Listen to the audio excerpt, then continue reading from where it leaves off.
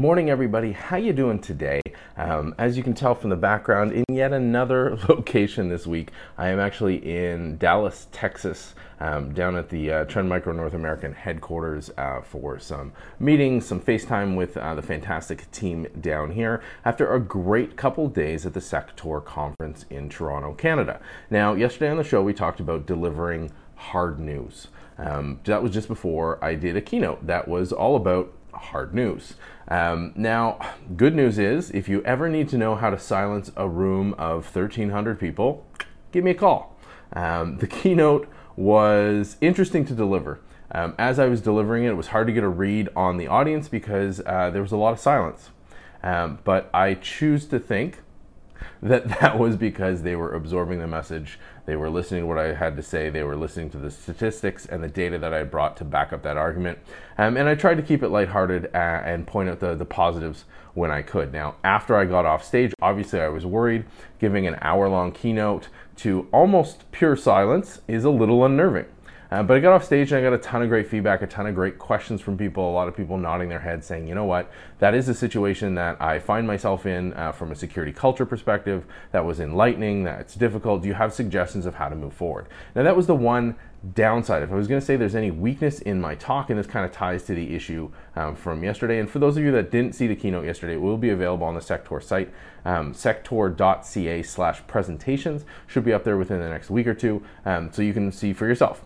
But the one weakness in this keynote, and I said it right out of the gate, was that it doesn't offer solutions. It's not a prescriptive, it's not preaching and saying this is what you need to do. It was highlighting the issues to give people the awareness of constraints that they weren't really privy to before. They're just things that they assumed were written in stone, and trying to highlight the reasons as to how that got to the point it was, and what it was doing to impact the outcomes. So lots of great conversations afterwards, some good ones online, a lot of great ones in person in the hallway, a lot of great discussions with other speakers at the conference as well, as apparently there was a lot to pull out of that keynote. So there is one thing that ties back to yesterday's topic, which was delivering hard news, was you need to expect the fact that people are going to have that logical follow-up question, which is, okay, what can I do about this? And I thought I had anticipated that enough. That was the positive, constructive feedback, was that obviously I could have done a little bit more in that keynote, in that talk structure, and I'll update it to reflect that, of walking people to the next step. So I would equate the analogy as, I highlighted the walls and the ceiling and the floor of the room that people were stuck in, and I showed them a door. What people are really asking for is open that door up a little bit and let me peer out a little more than just making me aware that there's a door there. So that was great. It was fantastic feedback. I was really happy with how that went. And I like to learn something as well. And I think I delivered some value in that keynote, but also I got value out of it, understanding that when you're dealing with difficult news like that, and it isn't just with a talk like that, it's talking to the board, it's talking to a business team, it's dealing with application developers, it's any number of things, is that you should be prepared to take that next step. And that's a good thing. That's a really positive thing, where people want the ability to, or they're eager to move forward. They're eager to see where things are and how to get out of this trap.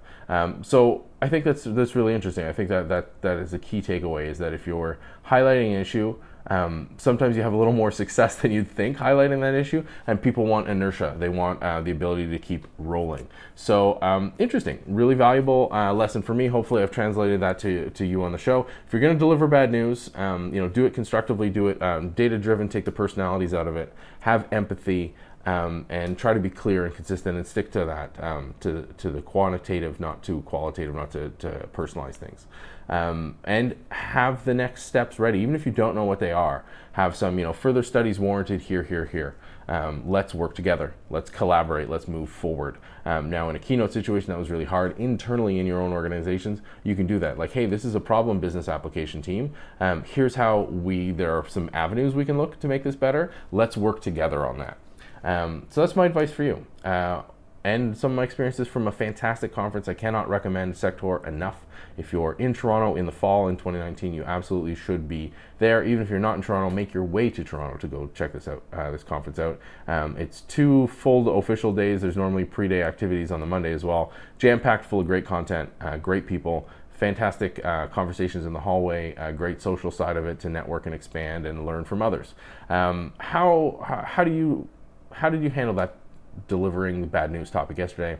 What do you think about my observations from the keynote and in general today? Let me know online. Hit me up at MarkNCA on all social networks. For those of you on the vlog, in the comments down below. And as always, by email, me at markn.ca for our podcast listeners and everybody else. I hope you are set up for a fantastic Thursday. I will talk to you online, and I'll see you on the show tomorrow.